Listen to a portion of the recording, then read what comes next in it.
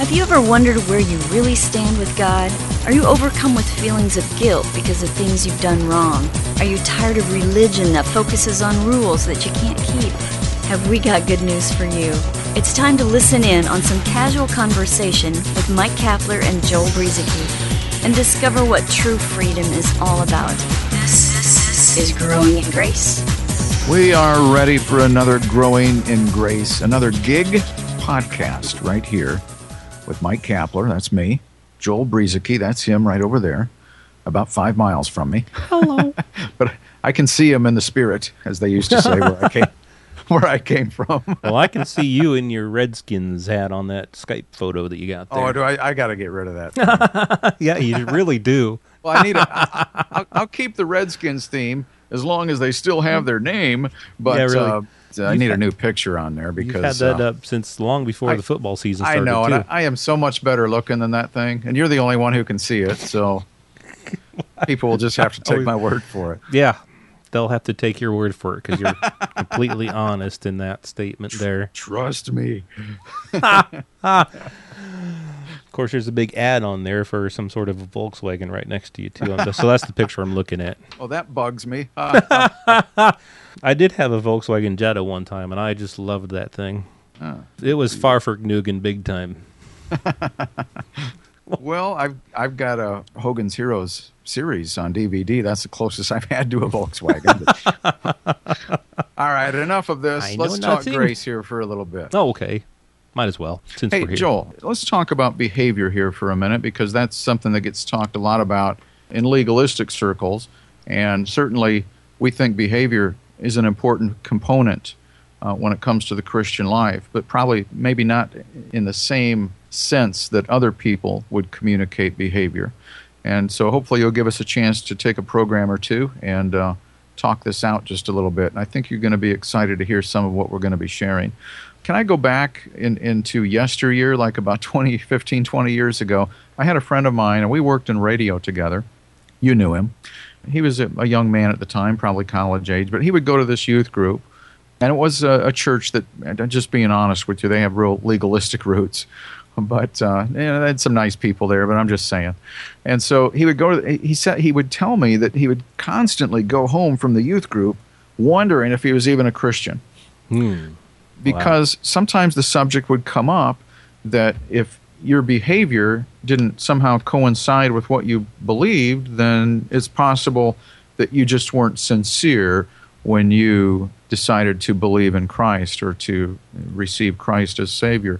That perhaps you weren't sincere in your heart, and that there's a lot of people out there who just pray the prayer and then they just go on living whatever way they want to, and then maybe they just never really received Christ to begin with. And he would start questioning himself because he probably wasn't living up to their standard, his standard, or whatever he thought God's standard might have been at that time for his life. And so I want to start with that and just point something out here when it comes to behavior, because there's been a lot of things said about that when it comes to if people are really sincere when they invite Christ into their life, then they will start to live the way they are supposed to. So your thoughts on this?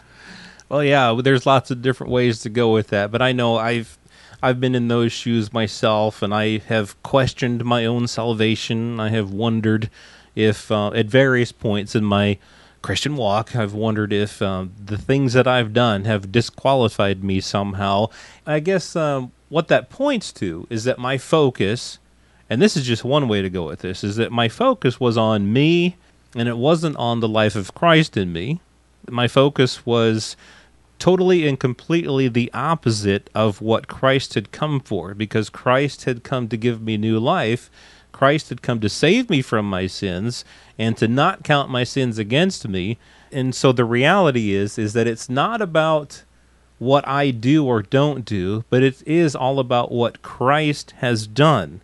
And so right there, I eventually came to find out, thankfully, that my behavior, whether it's as perfect as it can be, or whether it's as totally horrible as it could ever be, none of that affects my salvation. My best behavior doesn't impress God, because the only thing that impressed him was the finished work of Christ and the fact that I believed in that, and that what that did was it gave me new life. I went from being a dead person to being alive in Christ. Nothing to do with my behavior. So just knowing that much was enough to help me to understand that, wow, no matter what I ever do, it's not about that behavior. Like you say, behavior, yeah, sure. There are certain things that aren't fruitful, that aren't expedient, that aren't helpful. But when it comes to our relationship with God and eternal life, it has nothing to do with those things. All right, so just to follow up on this now so that we can keep people connected with us here.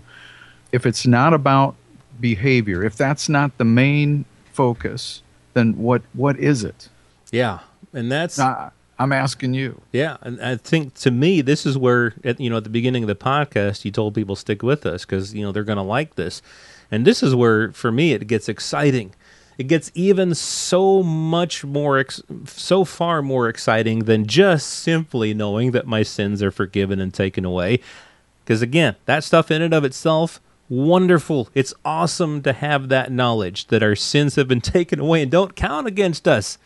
That is wonderful, wonderful news. Sure. But even so much greater than all of this stuff is that not only were our sins taken away, not only does our behavior not disqualify us from eternal life, but the fact that Jesus Christ himself is our life. We died and became something new, something brand new, a new creation. Jesus Christ himself is our life. And that means that all of this other stuff is so far below the brand new life that Christ has given us. Yeah, we try to get it backwards sometimes. So it's not that we're opposed to behavior that would be considered good. We're not against that. It's just that people get this turned around backwards again. And so it's about life. I'm looking in 1 John 5:13. He says this, these things, because this is toward the end of his book here in 1 John, these things I have written to you that believe on the name of the Son of God, that you may know that you have eternal life, and that you may believe on the name of the Son of God. We were talking, Joel, where I had heard somebody bring this up before, and I find it extremely interesting, that if you look in the Greek, this word eternal life, we often think of that as something that will last forever from this point forward. But if you look that up in the Greek, you'll find that it's more than that. It's life that had no beginning and life that had no end. Well, I've had a beginning. You've had a beginning. But guess who didn't have a beginning? A beginning that never had a beginning. It was God, of course. And so this eternal life that we now possess, it's not just that I'm going to live forever. It's life that I possess that has always been. Why? Because it's His life in me. It's His life in you. We've been recreated, as you were talking about, Joel. Brand new creations in Christ. Life that is renewed day by day, that doesn't get old or age. So this isn't about behavior. It's about new life in us. It's about, by faith, having peace with God because of faith, because of trusting in what He did and not in what we do. Unfortunately, too many people start getting it turned around, thinking that they need to trust in their behavior, that somehow that's the signal that verifies everything, and it's not. It's Christ in us, the hope of glory, this new life.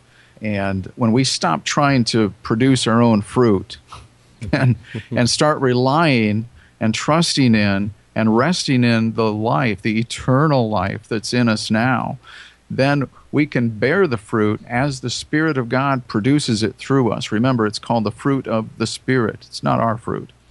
And that is so key to all this, is that it is the life of Christ. It is the fruit of the Spirit, because we were indeed made a new creation. Paul talks about that in 2 Corinthians 5:17. If anyone is in Christ, he is a new creation. And the truth about that new creation, I think I shared this a few weeks ago. I can't remember for sure, but the word new there isn't like you wear your shoes out, and so you get a new pair of shoes. It's basically just your shoes are worn out, and so you just get a new pair. The same thing, basically. But no, it's a word that means something completely different. The old thing was destroyed, and you get something that is completely different than what it was before. So our old life in Adam died, went upon the cross with Christ, and we received a brand new life that, the old life in Adam was corruptible and was not eternal. But this new life that we have in Christ is incorruptible and is eternal, like you say, without beginning and without end, that which has always been. You would think that that doesn't describe us, because we know that we were born at a certain point in time. But the thing is, we did receive brand new life, the very life of Christ. And that's what makes all the difference in the world, because it's not about our behavior. Our behavior is not what gave us that new life. It was the gift of God. We received this brand new life, and when we do see changed behavior for the good, it's not because we struggled and strived in our own efforts to try to get new behavior. Let's just say you're struggling with something in life. You want something in your life to change, and you've struggled and strived. You've tried for so long to get this thing to change, and it just hasn't worked out. On the other hand, when you realize that Christ himself is your life, despite what you ever do, you might begin to see things change, because it is the fruit of him. It's the fruit of the Spirit, the fruit of his life in us. And it's really a side effect. It's a fruit of the life of Christ in us, rather than our own efforts that have made that happen. Right. Just don't get too focused on the change, because my outward behavior, my moods, all of that stuff begin to change. They're inconsistent. Right. But there's one thing that is consistent, and that's the life of Christ in me, and that's what I trust and rest in. That really is it. I mean, that's really what we're trying to get at in this podcast.